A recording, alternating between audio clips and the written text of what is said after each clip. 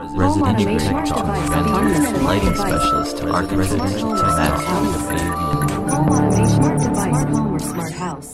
Welcome to Residential Tech Talks. I'm Jeremy Glowacki, Executive Editor of Residential Tech Today. On this week's podcast, Dave Chace joins us from the Philadelphia area, where he is president of Cogent 360. Founded in 2007, Cogent 360 is a media design firm that creates interactive and immersive digital resources for the consumer electronics and home integration industries. Our guest today is a 35-year veteran of the CE and CI industries and a former director of product training for a nationwide specialty CE retailer. Dave started Cogent 360 to change how organizations educate their sales channels and consumers. Over the years, the company has evolved into an industry-leading media design firm and now incorporates virtual environments and 3D modeling to help companies around the globe. Dave Chace, thanks for joining us today to talk about your career, your company, and your observations about the smart home integration business. Oh, thanks, Jeremy. I mean, it's a pleasure to be here. I really enjoy your podcast. And obviously, you and I go back several years, and so I'm delighted to join you here this afternoon. And yeah, simply put, I mean, I've been around the business for a long time. I got to update that. Actually, I think we're going on 38 years at this point. Let's put it this way: when I started in this industry, it was the same week that the space shuttle Challenger the one that went kaput.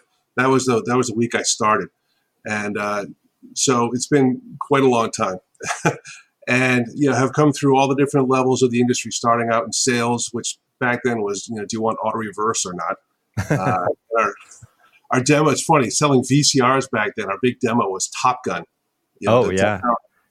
and now it's the big demo again. It's come around. Yeah, now it's a whole different one, right? Yeah. But that was if you want to sell the really expensive hi-fi, the four-head hi-fi model. So things have changed quite a bit. But I worked for a company called Tweeter for many years, both on the sales side and in management, and then eventually transitioning to the training side. And it was a terrific company. Unfortunately, it went under. But I left before that happened. But while there, I mean, it really shaped, my perspective on a lot of things. I thoroughly enjoyed my experience there. Worked with some amazing people, and some of which you've had on the show, actually. Keith Esterly from HGSA. Oh yeah, of course, yeah. Phil Jones, who's now at Massimo, Sound United, and a whole bunch of others. I mean, we joke about it. You can't swing a dead cat in this industry and not hit a former tweeter guy. Well, those two guys are two of my favorite people to chat with, and we're great guests for sure. They really are. And it's a sampling of the awesome people we had working.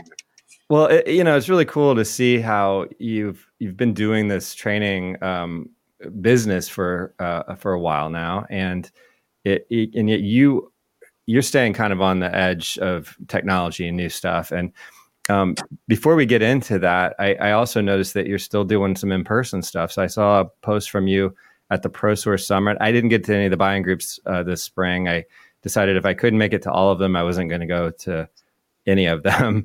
And I had some challenges with the travel. So I wasn't at ProSource in Vegas, and I saw you were there training about high-end audio sales.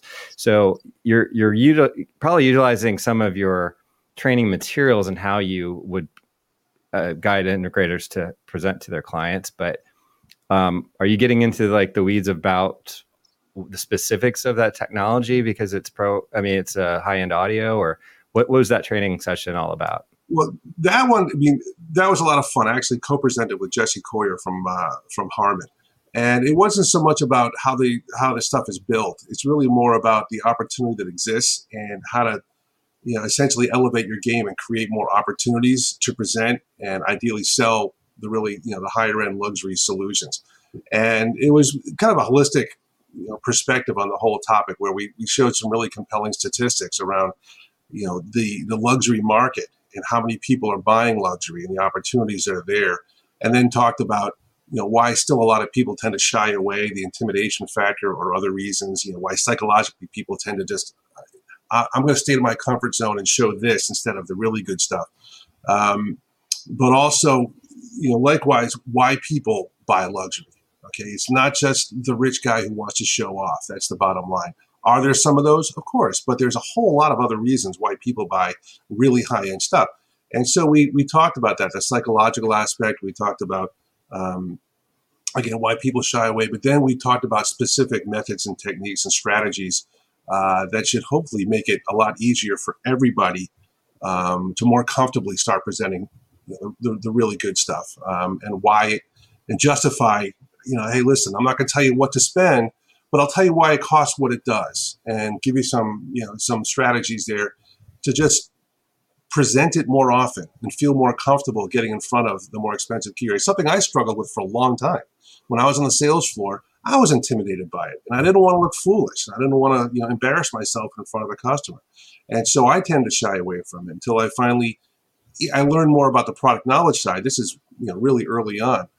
But once I had that, like, how do I comfortably transition somebody to talking about it without me feeling like they think I'm trying to take their wallet? Yeah. And so, that was part of the conversation as well, just to make it more accessible and easier for people to present it. So it was a fun discussion. Yeah. I mean, you brought to mind a comment I heard a while back about how, certain integrators are doing pretty well for themselves, but typically your sales guy maybe not going to be affording this audio gear for their own house. So sell with their wallet in mind, not your wallet in mind, or whatever the term is, right? Yeah, selling out of your own wallet, that's a very popular and still a common situation where, well, I can't afford it. It just seems incredibly expensive, so nobody would buy it. And, it's money really is relative. Yeah. And so to somebody who earns, 15 times more than you do annually, a purchase of $20,000 or $30,000 or much higher, they have a whole different perspective on that. And so don't shy away because it's not something that you'd be comfortable spending that much money.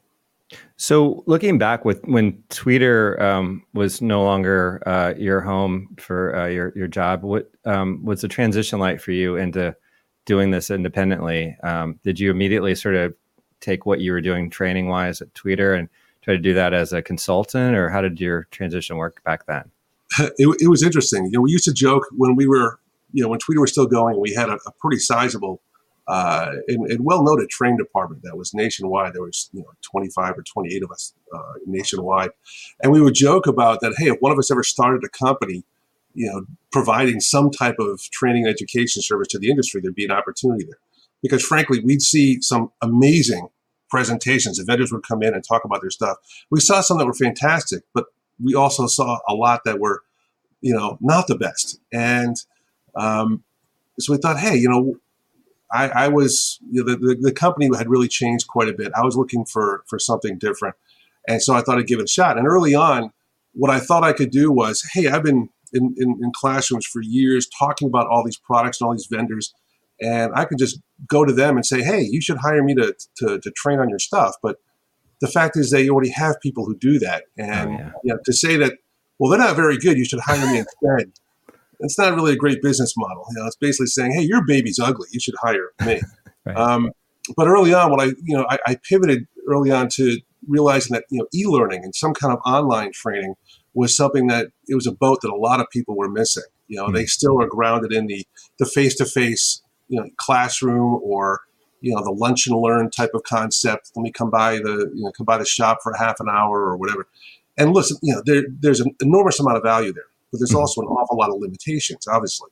And so the concept of, hey, what if you had something that could complement that, where the salespeople or whoever the audience might be could get to the content 24/7 all year long. Mm-hmm. So if I just hired somebody, if you were here at my shop or my company, let's say 2 weeks ago, but now I just hired a new guy, I'm not going to see the rep from whatever company for another 6 or 8 months. What do I do in the meantime? Mm-hmm. How does he get up to speed? And so the concept of online training to a lot of companies was still, really relatively new. So I realized there's an opportunity there. And that became really the focus of our business for quite a while, for the first several years, building customized training. And, over time, the folks that we work with, luckily I had a lot of background in the industry and knew a lot of these companies and knew people there. And so over time, built up a larger list of clients of really, high quality names in the industry, which gave us a good amount of credibility and kind of went from there. And it's over the last few years, we still do an awful lot of online training for many of the well-known names in the business. But, we also now have gotten into a whole new world of technology with virtual capabilities and things like that. That's really exciting because it's a whole new frontier. Yeah, I mean the world kind of came around to you, I would imagine, during COVID times, and how so much moved online and comfort, as well as the generation change where your integrators are doing a lot more virtual learning, probably just more comfortably because that's how they grew up, as opposed to wanting to travel to a manufacturer location or whatever it is, to get the education. A lot of people do still need the hands-on, of course, but to have that opportunity, that component to do some pre-learning or certification or that type of thing. Seems like the world's kind of come around to you on the technology, right? Well, yeah, I mean, COVID obviously globally was a disaster in terms of what it did to the world in a lot of ways, but obviously there's some real upsides to it. And, in our little corner of the industry, yeah, it certainly really accelerated, the awareness and demand for virtual resources. And so we were well positioned for that. And what's great too is that when people started learning about this type of, say, hey, we need to have some kind of online solution or some kind of virtual solution, it gives us the opportunity to talk about, how good training is done, because that's part of it. Even if you're doing live training, I still see it done really the old-fashioned way. And where we're focused is not just the information. There's one of the biggest misconceptions in terms of how do you educate an audience, that so many companies still believe training is equivalent to just providing information. I'm going to give you a whole bunch of facts about this thing, okay? And now that I've provided that information, you're trained and you know it and you're comfortable with it. And that's not it at all. It's if you want people to learn, this is what we talk about with our clients. Say, listen, you're going to spend a lot of money and time and effort to educate your dealers and educate your audience. Wouldn't it be helpful if they actually understood it and, more importantly, could remember it and share it with the people who are going to spend the money on it? And so the whole concept of instructional design, which is a science, like how people actually learn information, how they absorb information and comprehend it, and more importantly, store it so they can remember later on. That's a lot of the fun in what we do. It's enlightening folks and in implementing those principles into the work that we create. So it's not just, hey, here's a bunch of stuff on a screen, which unfortunately a lot of e-learning is, or online training, I should say.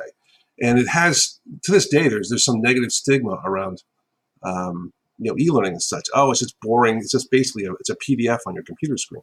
Right. Yeah, a lot of the bad stuff is, but the good stuff is completely different. It's visually engaging, interactive, and so on. So it's great sharing that with a lot of folks. So how much would you say between the integrators and the manufacturers is your business split? I know you do commercial and residential integration sides of the industry, but would you say that you mostly work with manufacturers on training, or have you started picking up a lot of integration clients as well who are maybe doing either consumer training or their own people training? No, you're right. The vast majority of the work we do is typically with the vendors and the organizations, and who through them educate their audience. I struggled for years. Like, we would do some individual training sessions with dealers. The challenge there is the logistics involved and the cost, frankly, involved, where I would get a call from a dealer somewhere and say, hey, can you come out and do a session on whatever it may be? And the challenge there is to create a customized, let's say, 1 or 2 hour presentation is really time consuming, plus the cost of travel and so on. So it becomes really, cost prohibitive. However, the good news is, it's something I've been thinking about for a long time and working on for years. How do we provide a solution potentially directly to dealers? And we're working very hard on that right now, actually. And so optimally, this year you'll see some really cool stuff coming out that we're providing that can help dealers directly, leveraging this new technology that we're working with, like virtual and so on. But meanwhile, we're creating a ton of content for primarily vendors. Okay. And when you're working with someone on your training advice and how to better do the process of learning, do you have an interview? Like, what are we training on here? And then you like kind of work out those anecdotes and things like that. Exactly. I mean, every project always starts with the same and really fundamental question. We'll talk to the key stakeholders at a company. Like, for instance, one of the companies that we work with is the Harmon Luxury Group. We do all of the online training. We built their university, and we've been working with them for many years, and there's a ton of content there. And we've got it down really to a really efficient process at this point, where we actually provide them a template. The biggest challenge we find with manufacturers is you've got this dump truck full of information that they ultimately want to share most of it. There's so many people involved in the process of developing and releasing a new product, from the engineering folks to the product folks to the salespeople, the marketing people, and so on. They all have, these things they want to include in there. And the reality is, and this was part of the fundamental reason why I started the company, was looking at it from a salesperson's perspective, because I spent so much time on the floor, is that, look, think of these things. First of all, if a salesperson is interacting with a customer and they're going to present whatever particular product or solution, they generally have a window of opportunity, maybe 1 or 2 minutes, to really present this thing. And so you go to a training session and they'll have 1-2 hours of just endless bullet points of all these different facts. And they say, okay, now go figure it out. Go turn that into a 90-second elevator pitch on this product. That's brutal. And so many companies do that. And on top of that, all of your stuff is combined with all the stuff from all the other manufacturers and products that they're dealing with. So we look at it a different way. We look at that interaction, that conversation with the ultimate consumer, the homeowner, and say, how do we work backwards from there? How do we teach them in a way that will most effectively enable them to have that conversation and present the product effectively? And part of that is the need to know versus the nice to know. Manufacturers are really proud of their engineering and their design and so on. They want to share a lot of facts. Well, it ain't all going to fit. The cognitive process is not going to fit. So how do you whittle it down to literally your 2 or 3 or 4 most compelling elements of this particular product, for instance, that distinguishes this versus all the others in the market, that makes it different? What problem is it solving, whatever? And that's how the whole project starts. What are your core selling points about this, your unique selling propositions? And we go from there. We build outlines and script it and so on and so forth. And eventually come up with a really cool, interactive experience where people can go in and learn. And secondarily, the other half of this is, how do people remember? Even if I have a great training, whether it's online or in classroom or whatever, one of the things that the industry also tends to miss is, what is your reinforcement mechanism? Right. If you had a fantastic training session, you went to a lighting training or whatever, like, this is great. But am I going to remember all that, particularly if it might not be a month until I actually talk about it?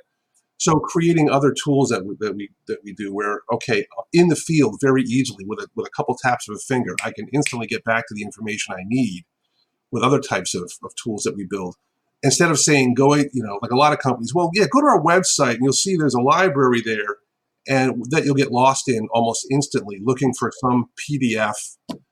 That it's just the dog's breakfast, this whole, massive compilation of documents and things. And it's, like I said, our focus is, how do we make that whole process easier for the guy at the end who's got to sell it ultimately, or for the consumer to understand it as well. We will continue our conversation with Dave Chace after the break. Today's episode of Residential Tech Talks is brought to you by Nice, the global manufacturer of smart home security and building automation solutions.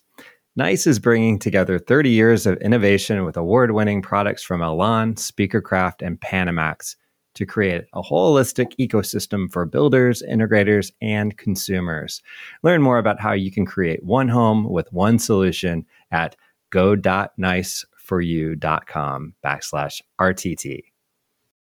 Welcome back. We're talking with Dave Chace, president of Cogent 360. Dave, you're just telling about how you kind of distill down a training kind of objective, I guess, with your client. When you're talking about trying to get it to sink in, it's something like having even like quiz questions throughout a presentation just to make people kind of think back to something that they've just heard, help it settle in, or anything at the end that kind of, other than just having those resources available later on to go find. Is there anything that you try to do there? Absolutely. I mean, that's one method. Typically you see when there's some type of online educational resource, there'll be a quiz or assessment at the end or throughout, like little knowledge checks. And because ultimately, again, the goal is you want to make sure they get it. Are you paying attention, and are you understanding what we're trying to share with you here? And so giving some kind of an assessment periodically certainly helps that, and to embed the information. But there's a lot of other ways as well. I mean, things like some kind of a simulative environment where they can go in and actually simulate either working with a product or solving a problem, or giving them some kind of a challenge. You can simulate a conversation with a customer if you're teaching a sales skill, for instance. Okay, here's a situation. What do you say here?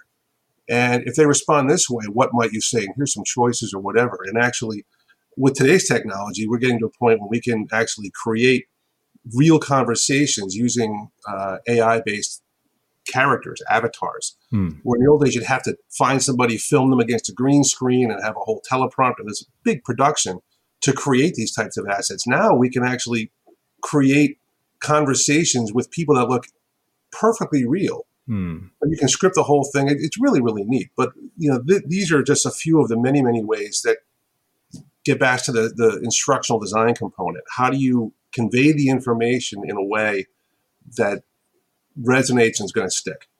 And that's the fun part. Yeah, obviously that's the core and the knowledge base that you have and your experience and training and all that. But you mentioned AI and the tools that are available now for companies to use, whether they're the integration side or the manufacturer side. And using that, that's a great example where you don't have to film someone saying the words.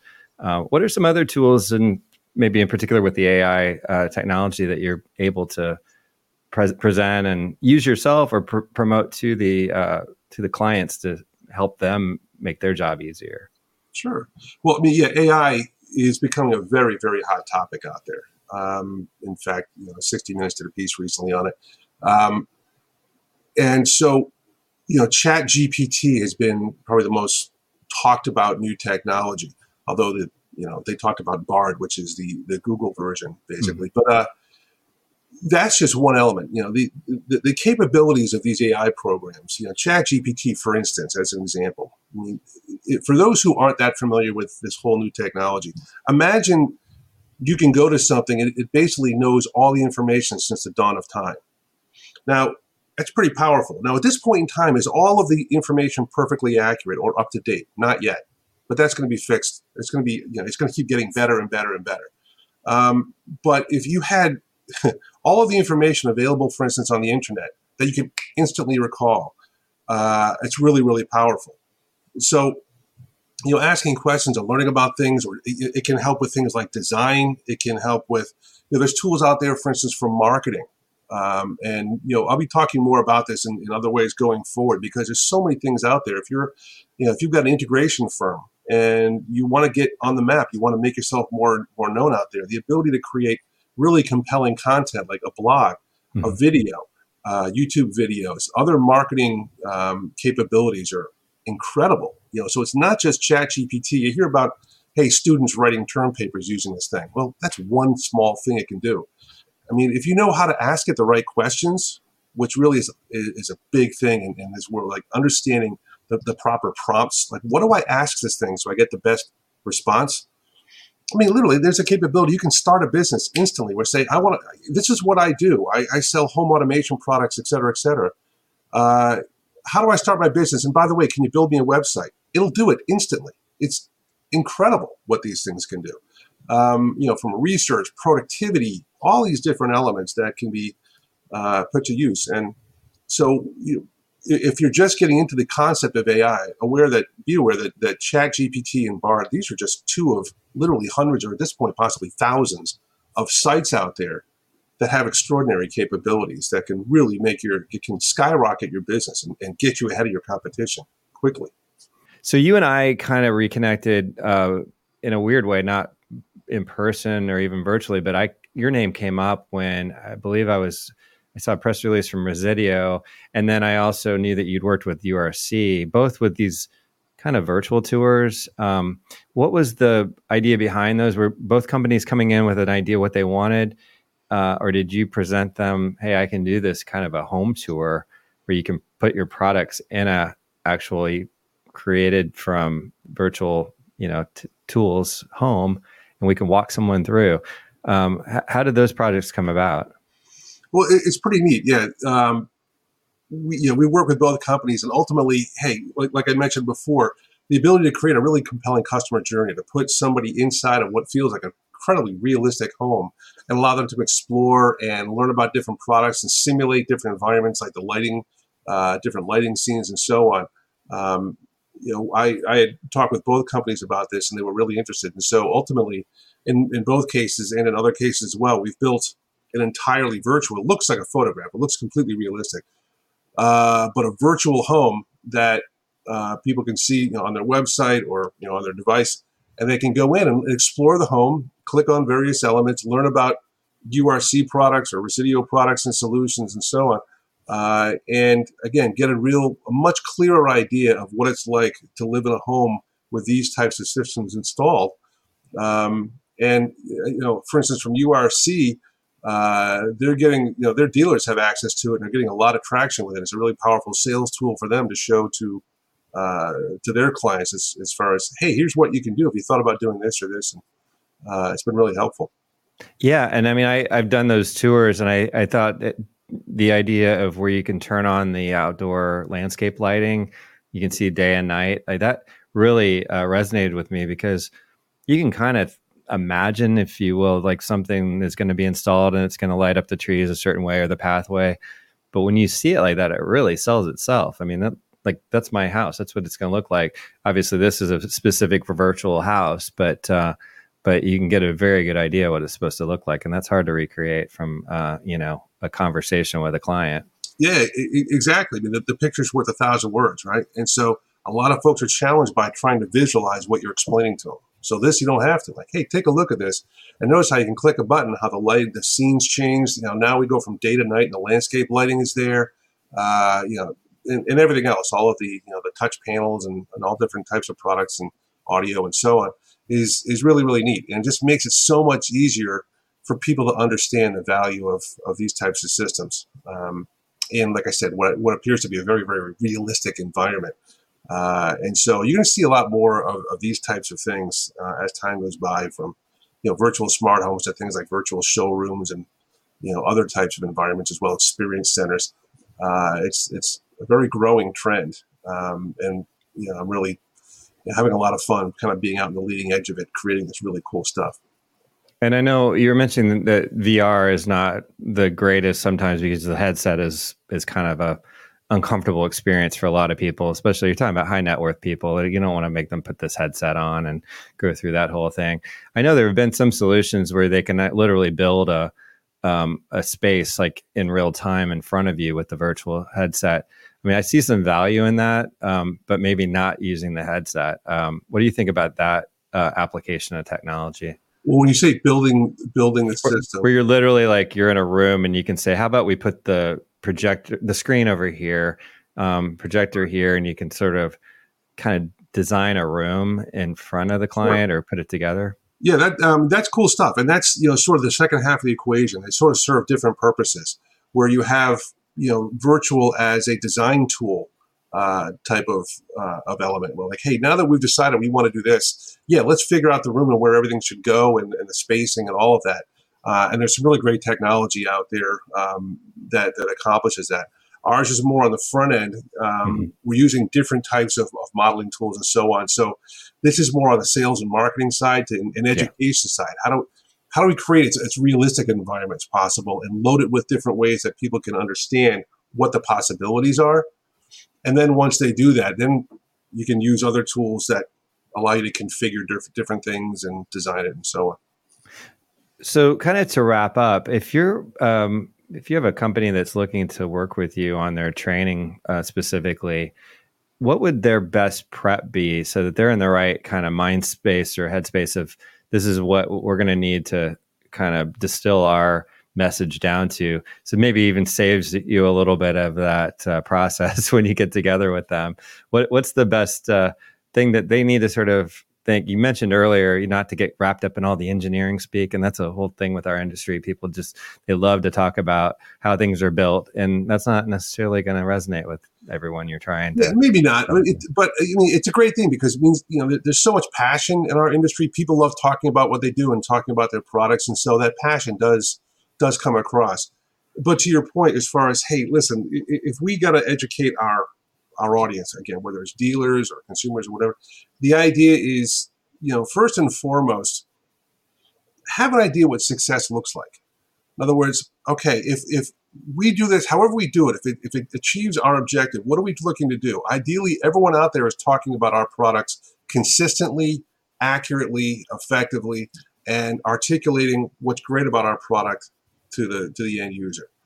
And so, okay, think about what you want the success factor to look like. Then come back and say, all right, what are the most compelling elements of whatever it is that we're going to be teaching about? If it's a product, if it's a projection screen or a projector or an automation system, whatever it might be, understand there's a lot of competition out there and there's an awful lot of facts about a lot of products.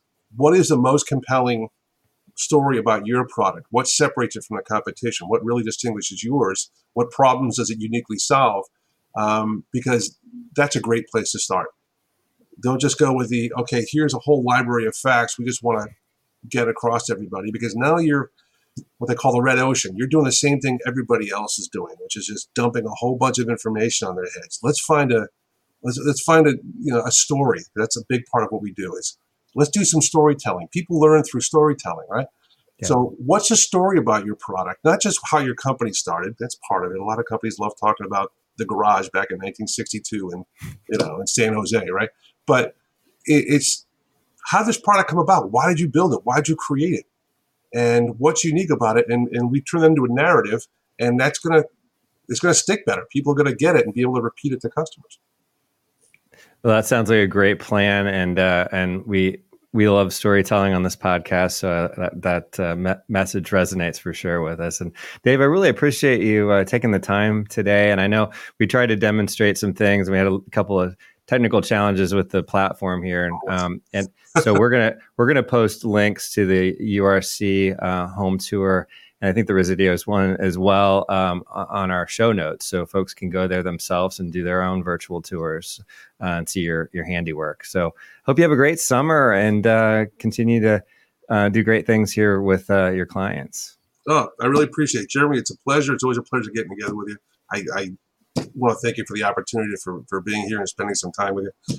And rock and roll. Let's have a great 2023. The industry, all of the projections are, it's going to be a really big year. So I'm excited to see what's ahead. Let's keep it up. Dave Chace is president of Cogent 360, a media design firm that creates interactive and immersive digital resources for the consumer electronics and home integration industries. You can learn more about his company at cogent360.com. And that wraps up today's show, which was produced by Residential Tech Today, IPW, and Pretty Easy Podcasts. Go to prettyeasypodcast.com if you are looking to get professional production help on your own podcast at an affordable rate.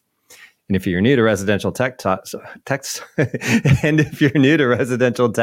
easy for me to say, please subscribe to the weekly podcast wherever you watch or listen to podcasts. Also, check out all the latest residential tech news at the magazine's website, restechtoday.com, where you can also subscribe to the print or digital magazine and to our Tuesday and Friday email newsletters.